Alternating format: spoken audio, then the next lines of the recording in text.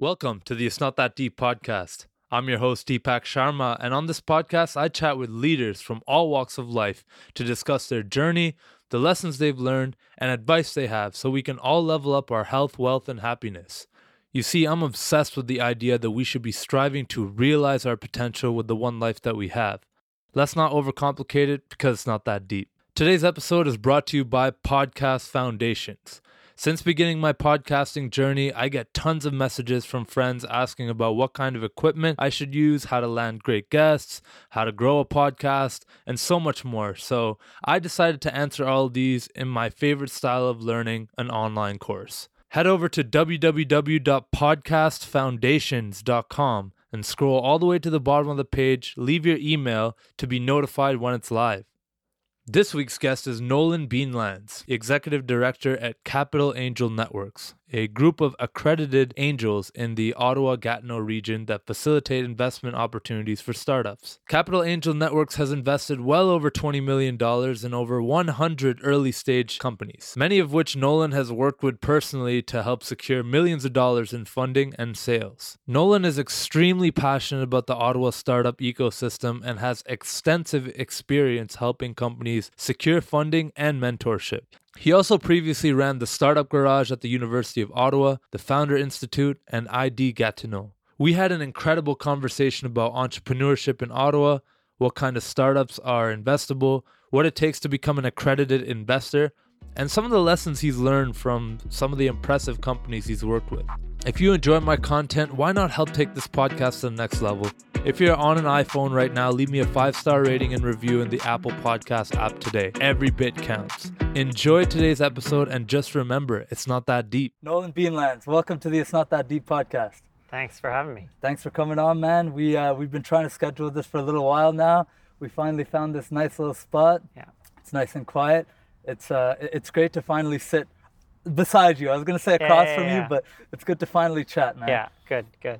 You, for those who don't know, you are the executive director at Capital Angel Network, a not-for-profit organization of angel investors who've helped over 60 businesses generate $35 million in funding since 2009. I'm not sure if those numbers have changed. Yeah, they're up now. We're very close to 100. That's we incredible. were at 92 at the start of 2020. And usually we hit about 10 a year, so we're absolutely on track to hit that. But with COVID, it's slow. Our new investments have slowed down a little bit. I think may still get there by the end of the year, but will be to be determined at this point. Well, congrats, man, on your success already so far with that. I had a feeling those numbers would be out of date, so happy to hear that. You've also previously ran the University of Ottawa Startup Garage program, as well as Founder Institute. It seems like you have a lot of experience in this space of, startups and helping accelerating businesses at the very beginning of their career. Why don't we start by asking or telling people what your mission is? What's your mission with all these different things that you've done? Ooh, that is a pretty deep question right off the bat. But no, I think so. From a personal standpoint, from my life situation, we're set up in Ottawa here for a long period of time, me and my family. I grew up here as well, so I'm very attached to the community. So I want to continue the mission that many other people have been doing as well, to make Ottawa a wonderful place to build and grow a business. I've really enjoyed being part of all of these different programs and initiatives, because I find learning about the world through the eyes of entrepreneurs is a really inspiring thing to do. I can share a little bit more, but I definitely stumbled into this world. It wasn't a linear path to get there, but I've certainly enjoyed being a part of this ecosystem. I think it's a fantastic one, and I want to do my part in advancing it and continuing to make sure great companies are started and continue to grow here and have the ability to become global companies based out of my hometown. That's awesome, man. There's so much to talk about right there alone, but starting with the Ottawa connection, it's near and dear to your heart, it sounds like. And, this city often gets a reputation, as you've heard me say before on the podcast, of, it being a boring government town. We have that reputation, that stench that, hey, everyone here either works in the government at some level or for, a big bureaucratic organization of some sort. So what was it really about like startups in particular and like new budding businesses and helping entrepreneurs that you had to scratch that itch yourself? Yeah, so like I said, I stumbled into this a little bit more than most, where there's a lot of entrepreneurs, or you can tell they've been entrepreneurs intentionally or unintentionally from a very young age. Yeah. I've always been interested in innovation and new technology, but even going back, I've always found myself broadly interested in a lot of topics. Even when I studied engineering in my undergrad. I chose a program that was actually touched in a lot of different areas because in, 17-year-old me picking a university program, I didn't want to just be an electrical engineer or a chemical engineer. I wanted to continue learning about a lot of topics. And working in these from accelerators to with the Angel Group, I get to learn about all types of businesses and all types of industries. And there are very few roles that are designed as a generalist role this way. Yeah. And I found that's really what I wanted to do. But it was very hard for me to pinpoint how I could do that, especially as a new grad. The first opportunity that I really had to do that was working at the University of Ottawa in the technology transfer office, where their role is really commercializing the intellectual property that is developed at the university. And that's across all faculties at the university. So we're dealing with biotech, we're dealing with civil engineering, we're dealing with electronics and all types of material science. And so there's a huge range of knowledge that is needed. And that was something that my degree, being a fairly broad initial undergrad degree, allowed me to apply that knowledge and that experience a little bit more broadly. Right.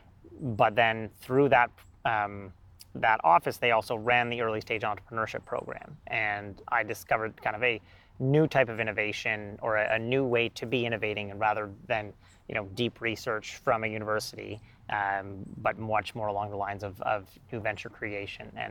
And I think it certainly helped at the time that I was a fairly recent grad. A lot of the entrepreneurs themselves are in their early 20s, or they're in undergrad or in a master's program. So from a demographic standpoint, it was much more relatable for me to be working with those companies.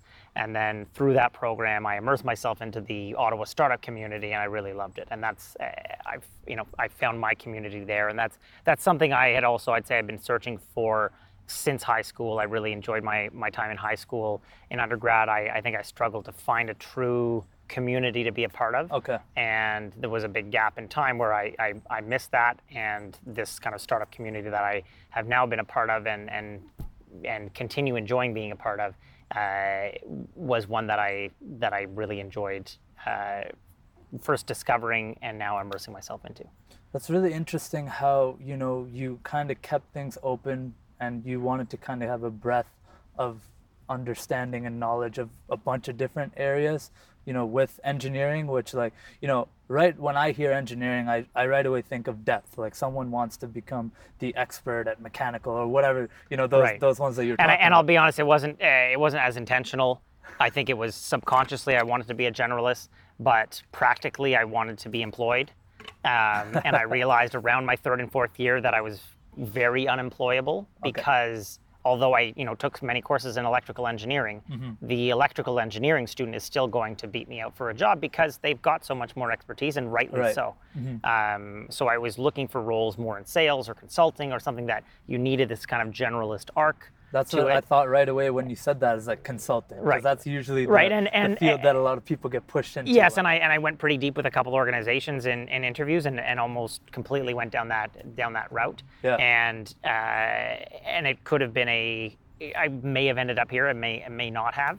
And I'm very fortunate and feel very happy that I've found my community that's really encouraged me to excel.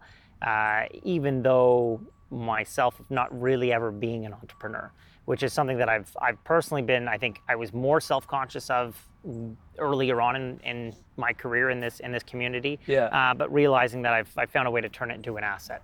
for my own sake. Well, why don't we talk about that a bit? Because that's definitely something that, when you're entrenched in this community of people who, Right. Are self-identified and are entrepreneurs, Right. but you're still in a position at a nonprofit. Right. There has to be a little bit of that at the beginning, like, well, I'm helping these entrepreneurs secure funding, get everything going, but I am not like exactly an entrepreneur. Or do you see it differently? Is like, because I don't know, I'm not familiar with the Right. role at all.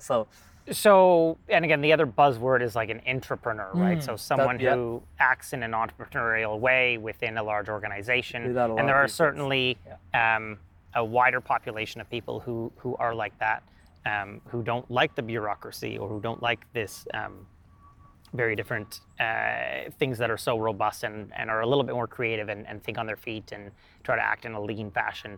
And so I sometimes associate myself with that, but not all the time. With respect to not being an entrepreneur, I think it's understanding, just being very aware of that and knowing that, respecting that generally the entrepreneur themselves are the expert in their business. Right. Or they should know their customer. And I think it's a big red flag for me if I think I can run someone's business better than they can. Yeah. And I'm not supposed to be the expert. I could understand the market a bit more. So that's usually someone that I'm not keen will be successful. Whereas there are a lot of people who come from different backgrounds, and there's a reason or a question that we always ask usually in a pitch is, why you? Why are you the person to build this business? Because most of the time, unless there is a lot of deep technology involved, many of these ideas and business models could have existed 2, 3, 5 years ago, given the current status of most technology. So why hasn't it existed? What have you figured out? Why is the timing right? Et cetera, et cetera. So I think from my own perspective in not being an entrepreneur is, I guess the other layer to understand is just be really empathetic. Right. I think a lot of the time people who aren't entrepreneurs don't understand what it's like to, put your entire life on hold for something. I think there's the challenge of, people not being empathetic of, what it's like to make payroll, what it's like to deal with investors and customers, and understanding that they're doing the hardest thing. The entrepreneurs are the ones who are really putting everything out there and respecting them above everything else. And again, there are certainly, just like in every group of people, there are entrepreneurs who, aren't the best people or who take advantage of this sort of rebellious nature. But for the most part, these are exceptional people who are the outliers in our society that will lift everyone up and lift entire communities up. And supporting them that way early on and showing them that level of respect, they usually give it back to you. And that's what I found extremely rewarding in becoming a part of this community and helping, whether it is your job or not really your job to do so, is a great way to build trust. They definitely have their guards up, especially if it is even at the early stage, we'll call it a successful early stage entrepreneur who seems to be checking a lot of the boxes, winning some, the pitch competitions or getting some early investment. They, not to say that their ego goes up, but they're becoming a little bit more popular. And I think our ecosystem is very good at promoting even those companies that are at an early stage that may not warrant the hype yet. But then there's a lot of people who try to leech off of that and find a way to take advantage of those, particularly young entrepreneurs. And so they certainly have their guards up around people who don't get it.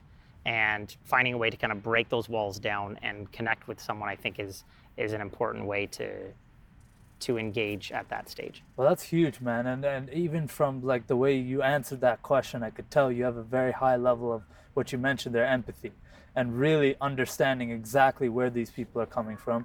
And, whatever industry that is or that they're in or that they're trying to break into, it's really having that level of understanding that, hey, I am not running your business. Like, I'm not even trying to do that. I'm just trying to help you run it best. Right. And giving you whatever you need or the opportunity to get whatever you need.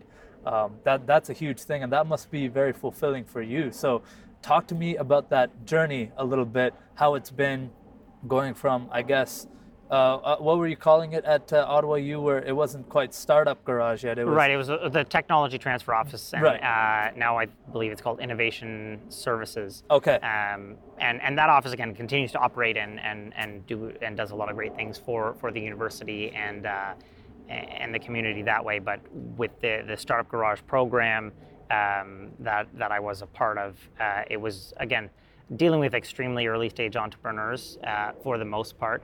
And frankly, I think it was a little bit of learning on the go. The first cohort I did, I really was learning the same thing. I was in the sessions and training and taking just as many notes as the entrepreneurs were. It's trying to stay a week ahead of the lessons, sort of. It was almost like I was TAing a new class that I hadn't taken yet, and over time getting a better understanding of both the ecosystem and who is who and who wants to help and who can be helpful, understanding where they can get funding, and then having seen the journey of a dozen companies in one cohort, I could then replicate that because a lot of the time it's the entrepreneurs care most at the early stages. Yes, they have to deal with their own customers and industries, and that's something that's harder to help with as from a generalist side of things, but you can help steer them towards different funding and pitch competitions and opportunities. Yeah. So, seeing a company that had some success in one cohort, you can try to replicate that with a few others. And, even going from companies that in certain verticals that, might not go the VC or angel route, but are more of an e-commerce driven company. And, we'd have a couple of those every year and trying to match those entrepreneurs with the next generation and seeing how that was always a helpful cycle to be a part of, and trying to get us to know as many people within the ecosystem and keeping those the one generation of entrepreneurs connected with the next one. Right. So it sounds to me like a lot of your role has to do with kind of pointing people in the right direction once they make it into the program. But how does an entrepreneur or a business even apply to get funding or get help within the platform? Right. So from Startup Garage's side, again, that's my previous role that was focused on primarily U Ottawa student, either students or recent grads who are starting a business who are relatively early stage. Yeah. They have an annual application process. Even yesterday, I was helping out with the most recent cohort. They were showing me their pitches, and they're doing this latest cohort's a pretty strong one. They've got a lot of good companies given that I know the stage and previous cohorts of where the companies usually are, they've definitely got some good potential, and companies that are already launched and rolling and have some revenue, and so that cycle, I guess, is coming to an end for that program right now, and the applications usually open up at the start of every year. Okay. So that's for Startup Garage. For the Capital Angel Network, we operate on a roughly monthly cycle where we do have member meetings or pitch nights where a pre-selected amount of companies, usually it's about 3 new companies that we look at. Obviously, we're doing everything over Zoom right now, so it's a little less fun. But it's still working. The angels are still investing, and the process is still, we still have a product ourselves, and it's great to see that the angels are still leaning in despite not having a bit of that personal connection that you can kind of get in getting to know a founding team. And so you can always apply online. There's a link on our website on capitalangels.ca. Yep. Typically, though, I recommend that they connect with me so that I can do a bit of filtering of figuring out if they should be applying for funding now, if they should be applying for funding a little bit later in their journey, or if they shouldn't be applying for funding at all. Right. And I think that's one of the misconceptions that I do still try to project, is that most companies aren't set up to be angel invested or VC backed. You see a lot of PR about those companies, so I think most entrepreneurs that just look from the outside, it looks like that's the only path to success. Well, yeah, they watch Dragon's Den and they watch Shark Tank, and they think this is how business works. And you read TechCrunch, and you read, even in the OBJ, which is a great promoter of our companies and our stories. But there are tons of businesses that are completely bootstrapped that do fantastically well on their own, and that's okay. I think there's a bit of a stigma of being part of receiving investment as this big stamp of approval. I think it helps, but really what you're saying every time you receive funding is just, here's an opportunity to execute on your goals and on your plans. And usually the factor that limits a lot of companies is that for angel investing to work, you need these kind of outlier hyper-growth companies the angels themselves need those returns to make up for all the losses that are, because a lot of companies they're going to invest in are not going to make any money, or they're going to lose their money. So they need these outliers. So every company, when they're making the initial investment, has to have that potential of this hyper growth. Yeah. So if it's a nice company that's growing, 100% year over year, nicely bootstrapped, that's usually not the path for this exponential success. And so that's really something that a lot of entrepreneurs need to understand and be okay with, and that's sort of why I try to engage and steer them to the right time. It's also so they're not engaging with our group too early in the process, right? And it's not ruining a reputation or a relationship, but just wasting both their own time and the angels' times, and so that when they do engage, it's really at the best time for both the investor and the entrepreneur. So one of the best things they can do there is connect with you and kind of get that feel. And obviously go through the eligibility criteria on the website, right? Yes. Which generally speaking, if obviously don't go through the fine details, but what are some of those, generally speaking? Right. To make a good company generally for angel investment. So, like I said, it's got to have the potential for kind of a 10 times or more return. So if they're raising money at a $3 to $5 million valuation, you have to believe that in a period of time, that company could be worth north of $30 million, right? And if it's really not if there isn't that growth trajectory within, a 7-year period, then it just doesn't make sense. Oh, wow. Not even 10, 15. It's we'll say 7. Yeah. Well, that's the most optimistic. There are certainly, right, angel investments that take 10, 15, 17 years to return. Mm-hmm. But at least optimistically, when you're the best case, if the best case isn't there, right, then it doesn't really work out very well. Well, it's really interesting that you mentioned that, the mindset there is you want one big winner, and then it kind of makes up for the losers. Right. What's that like? I know you can't really answer this question, but generally speaking, what's the breakdown on that? How many, just from your experience and from being entrenched in this world, how many of these kinds of businesses that do end up getting funding not work out, not be successful? Right. So and within our portfolio, and which is very Ottawa based, let's say we're approaching 100 companies. So from that sample size, we've had 8 or 9 exits, and that's varying from a 1.5x to I think a 13x is our highest one. So that's also part of the challenge too, is that the 13x certainly returns most of your losses, if not all of them. A 3x is good, but doesn't fully return the portfolio. You need another winner or two to really make up for the other losses. Yeah. So just under 10% have exited successfully. We've got about 14 companies that are completely dead. Probably about another 5 to 10 that are, I'd call, walking dead, where they still exist, the company operates, but it's unlikely that they will provide even a 1x return. Okay. But the company is still running a business and employing people, which is still a benefit to the economy and the ecosystem. Right.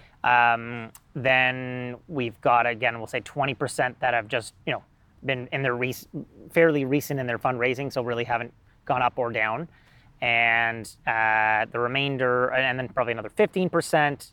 And maybe I'm not adding these numbers up correctly. 15% have gone and raised their next round, so more of their seed.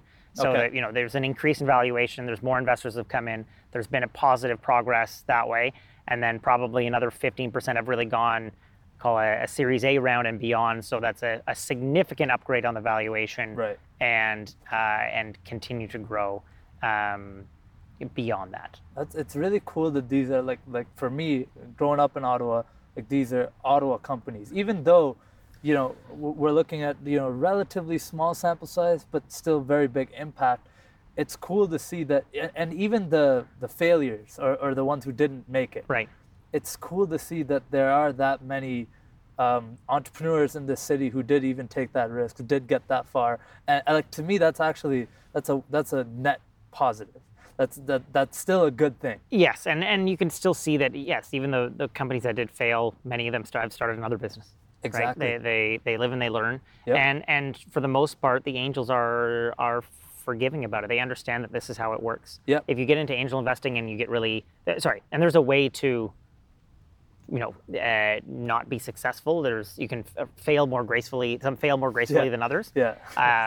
They're crashing and burning. Right, and yeah, so there's a certain way to handle it. So it's not that it's all completely always forgiven, but certainly most of the companies that have not been successful, those individuals, if anything, they've learned things. They've used the capital that our group invested to hire people and create jobs, even for a short period of time, or sometimes it's a 4 or 5 year period and it doesn't pan out.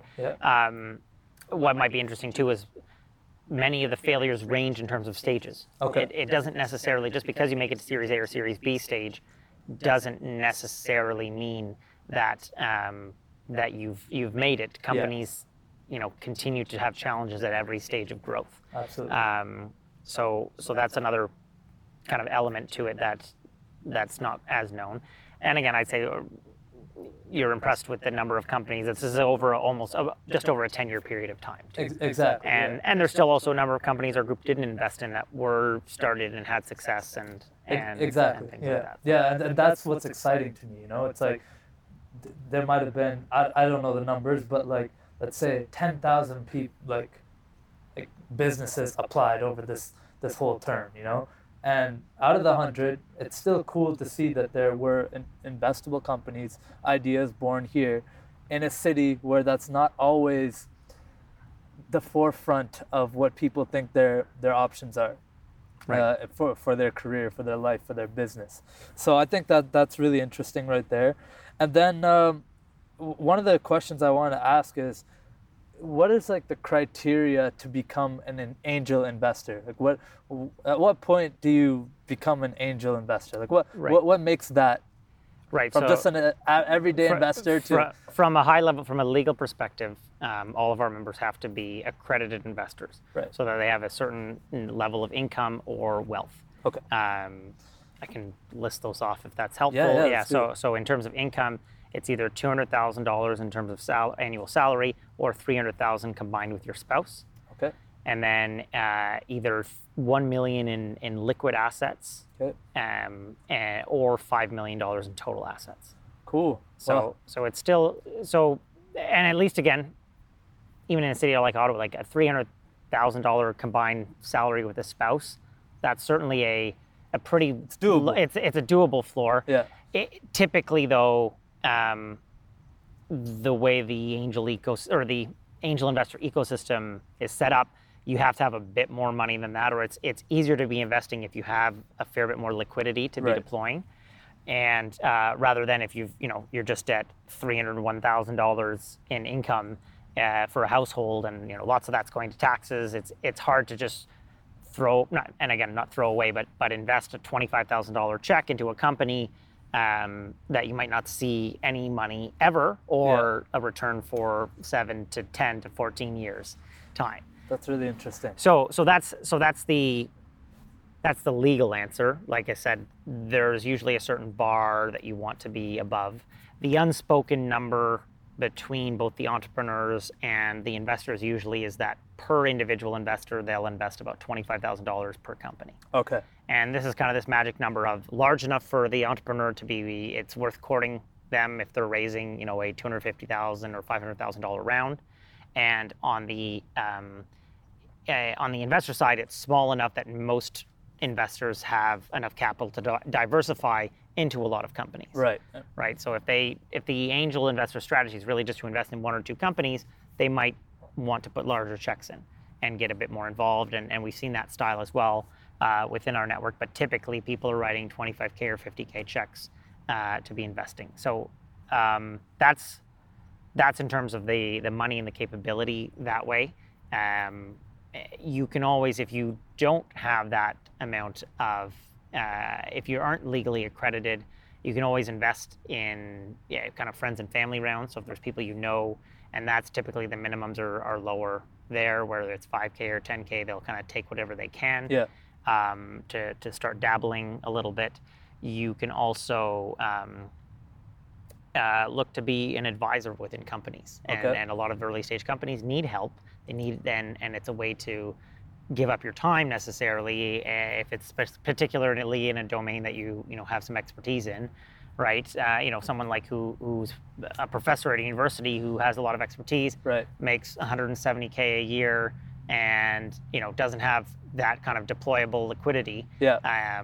But he's got the knowledge. They've got the knowledge and the interest to be entrepreneurial. Yeah. That's a good way to start, and that's something that you can easily, just like angel investing, spread your advice across a few companies, right, get yourself involved there, and earn some good money, or possibly a good return on even your time spent, right, if the company is successful. And again, that's a really big point. All it takes is one or two successes to really change someone's status that way. Exactly, and it's super fulfilling as well for both parties. Like, it's almost like mentorship in that way. It's right. Like, you know what? Like, me personally, I can speak from having started my business, less than 6 months ago, and growing it and learning a lot and wearing a million hats at once and trying to do too many things at once. Right. It is good sometimes for me to be able to call up some of my CEO buddies or some founders or investors or people I know who have done something like this, right, and just pick their brain. Yeah. Hey man, how do you deal with this? Or hey, like I've never had to deal with splitting up equity and this and then doing this and having a shareholder right. agreement and doing these kinds of things. Like, I've never done these things. And then legal, accounting, HR, just a million different things that you have to think about as the leader of a company. Right. So it's very that's a big point there. Is that, like, sometimes, like, as good as money is, as good as funding is, it's not the only metric or the only thing that makes a business, I think, successful. I think that, obviously leadership is a very big part of it, but having the ability to get help you need in other forms as well. So that's been important for me. So kind of one of the next questions I wanted to ask you was, what are some things that you've seen in successful companies? What are some common patterns that you've seen that make them successful, that you think, and obviously it's hard to pinpoint one or two things, but generally speaking, a pattern of success, like companies that you've seen successful, whether you've worked with them or not, what is it that they have in common? Probably one, and again, personally, I'm not an investor, but a trait that I would look for if I was really actively doing it is kind of continuously getting things done. And there are certainly bumps and pivots and things that come up, but the entrepreneurs that I love is that every time, if I see them even on maybe couple months, it always seems like there's progress being made. Right. And there's certainly challenges in entrepreneurship, so it doesn't always have to be linear. But it's the ones that don't come up with excuses, who are just continuing to grind, and because it's going to be hard, right? Consistency. If you're wasting energy making up excuses, exactly, it's consistency. So and when it comes to angel investing, this is going beyond my own view. This is more of what I've seen from our investors. It's really what you're doing is you're entrusting someone to deliver on a plan. Mm-hmm.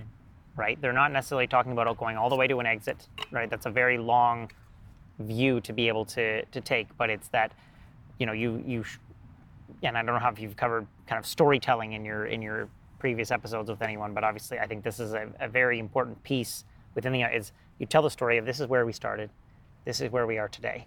Yeah.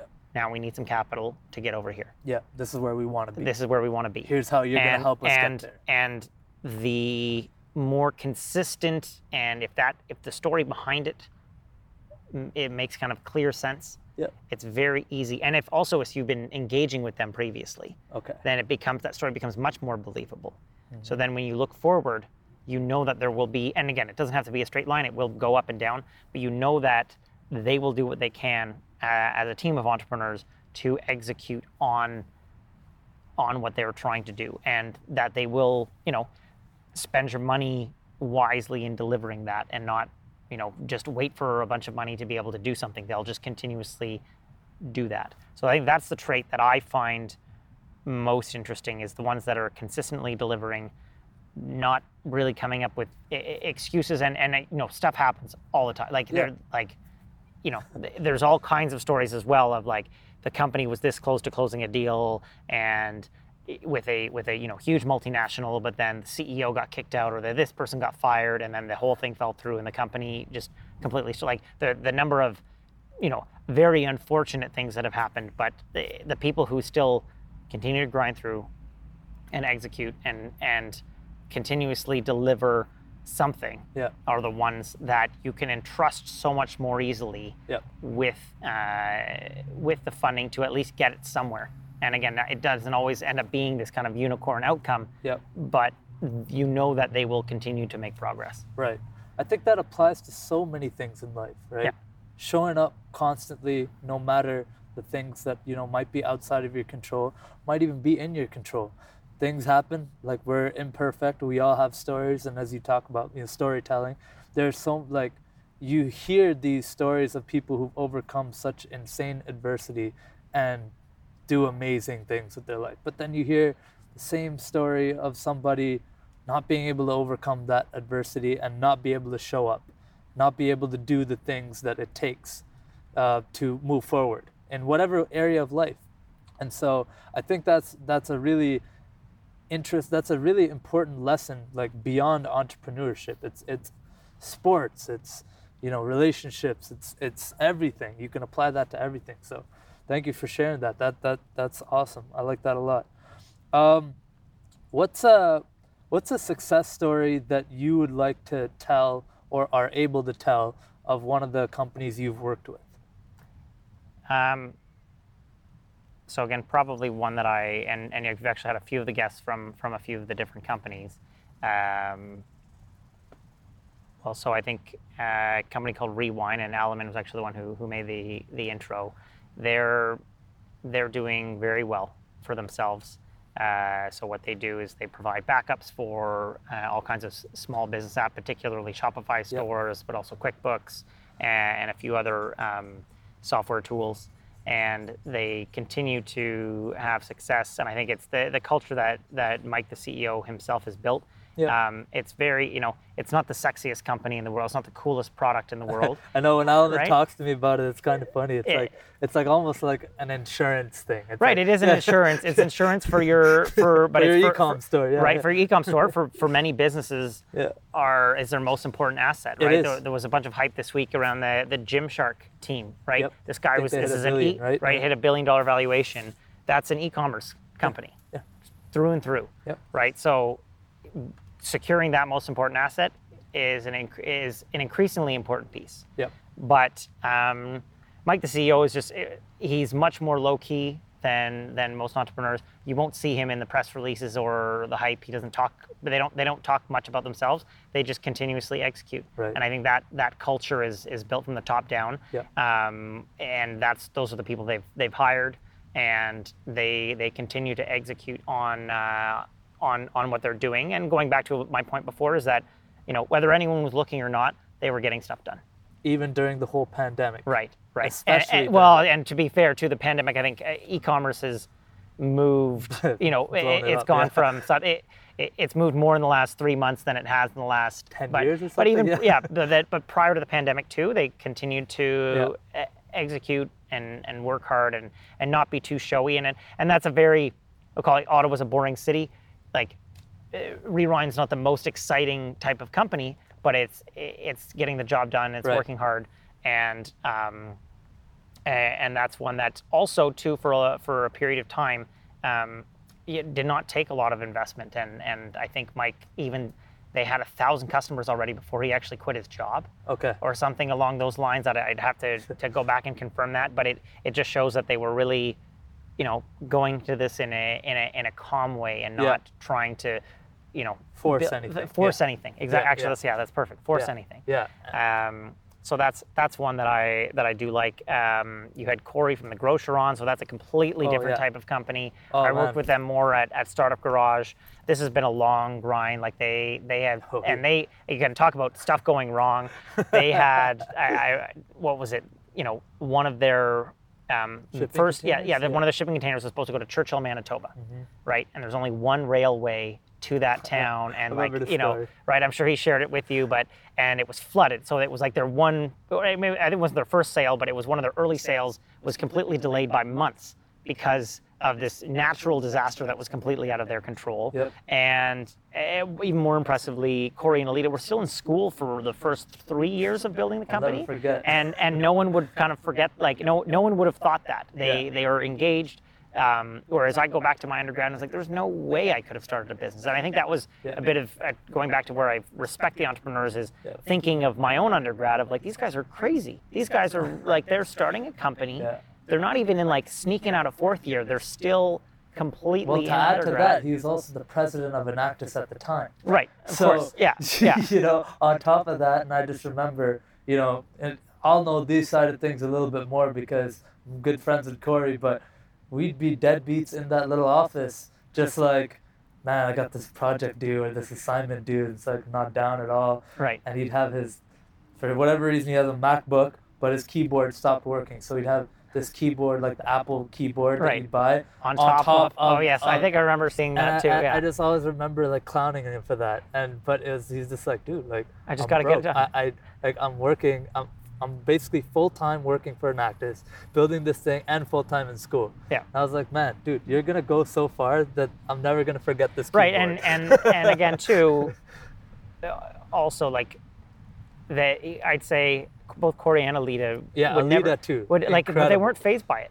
Nope, they Right? just handled it. Right, I would have been a nervous wreck. I would have been so no one would have enjoyed being engaged with me if I had that much on my plate. Right. And I don't know if that's just how they are. And again, that culture, that kind of relaxed culture, or maybe not relaxed is the wrong word, but just calm demeanor. Is actually more critical to entrepreneurship than anyone I think realizes. People think it's all about hype and taking over the world, but because things will go wrong, right? Things like a natural disaster interrupting a major sale. Yeah. That you've just got to be ready for it. And if you're not in a place where you're calm and can manage it, then it's not going to then the company's not going to succeed, or your employees aren't going to work well for you if they're stressed that way about things. I think a big thing there is being able to manage stress and manage the things that are inevitably going to break and be on fire and go wrong. And this is something that I can't talk about myself in that those guys level at all these people who've done amazing, incredible things, built crazy companies. But what I'm learning just day to day trying to build this thing is just being able to step out of the situation and almost view it from a third person view. Right. And almost remove your emotions from something, because we all have emotions. We're never going to stop having emotions, but just all right, well, what's really happening in here, and how can I deal with this? Right. How can I best deal with what's going on here? And that's a skill that's very tough. Yeah. We're not taught how to do that. It's something that you have to almost teach yourself through. And that's I learned this from people, and this is why I love chatting with people like yourself and having people on the podcast who I know have been able to figure that out. Yeah. And figure that kind of side of things out, where it's I can remove myself from the situation and just figure out how objectively are we going to get this done. Yeah. Anyways, I know it's kind of raining a little hard out here. I hope you don't mind. Yeah. We'll wrap this up shortly. Yeah. I have a few more questions for you. I don't mind getting a little wet, Yeah. but I hope you're Doing okay. I think the phone's nicely in the pocket, so we're good. There you go. One of the questions I wanted to ask, for you, is from some of these people that you've seen, and some of these leaders and founders, CEOs, investors, all these different types of people who are leaders in their field, what do you think makes a great, effective leader? Oof. Yeah, that's I think it's knowing, a lot of times knowing what you know and knowing what you don't know, right? And understanding what to do yourself and what to delegate. I think that's really, it's kind of responsibility management, and and again, it's still taking, ownership of things that The go outcome wrong, and- right? yeah. I talked about kind of giving excuses or throwing team members under the bus or things like that. It's, obviously employees and things still have to take responsibility for certain things, but if you're a leader in an organization, Yeah. you have to understand what needs your attention and what you can pass along, Absolutely. and being fairly self-aware that way. Great answer. One of the final questions I'll ask you before I wrap this up and we do our lightning round is, what's next for Nolan? Sorry, that's not the name. Nolan. Yeah. What's next for Nolan? So again, I think just for now with Capital Angel Network, at least, continuing to handle the challenges and the ups and downs with COVID. Yep. Making sure that our group continues to be active, and there's a lot of talk at a high level, right? If angel funding gets depleted, you're destroying a generation of entrepreneurs. Right. So I think that's critical at this stage. I again love the ecosystem that I'm a part of, and I want to continue contributing to it. Yep. And there's a few different types of roles that still fit that thesis, right? Right. You asked, the first question you asked me was kind of my mission. So there are a number of roles that could still allow me to execute on that mission, whether it's staying more on the investment side, whether it is working within a company. But I'd say it's, given the number of companies I see, it's rare that I'm really, really interested in one. Okay. And that I would have to narrow down and be a part of that. Yeah. You still like the general? Yes, I would. I think I've, and again, I haven't even gone. I've thought about it a little bit. I've flirted with those ideas, but it's still something that I would really want to. I'd still have to love doing the everyday stuff for that very specific role, depending on what that company is doing, or again being part of the ecosystem in another way. So yeah, there's a few. That's sort of what's next. But again, continuing with my main thesis of building and growing the city and staying within the kind of innovation economy, I think is where I mean, and I think that's like another like buzzword, but something that is very real is your why. Like that sounds to me like that's the thing that keeps you centered and grounded, and like whatever it is that I do in whatever capacity, it still relates to that. So that's really cool.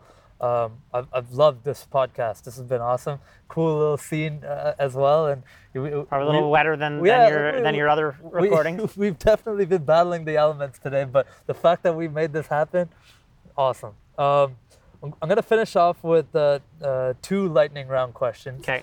And then we'll be good to go. So, what is some of the worst advice you've heard people giving young entrepreneurs out there? Don't vest your equity. Okay. This is terrible advice. Okay. Yeah. Solid. Love it. And then the best advice that you could give to 20-year-old Nolan. 20-year-old Nolan, go find your community. Go find your community. Yeah. Love it, man. Thank you so much for coming on the podcast. Where can people find out more about all the things that you're up to? Yeah, so LinkedIn, Nolan Beanlance. I think I'm the only one out there. Twitter, it's at Nolan Beanlance as well. Capital Angels, I think it's at Capital Angel Network, but it's at Capital Angels on Twitter.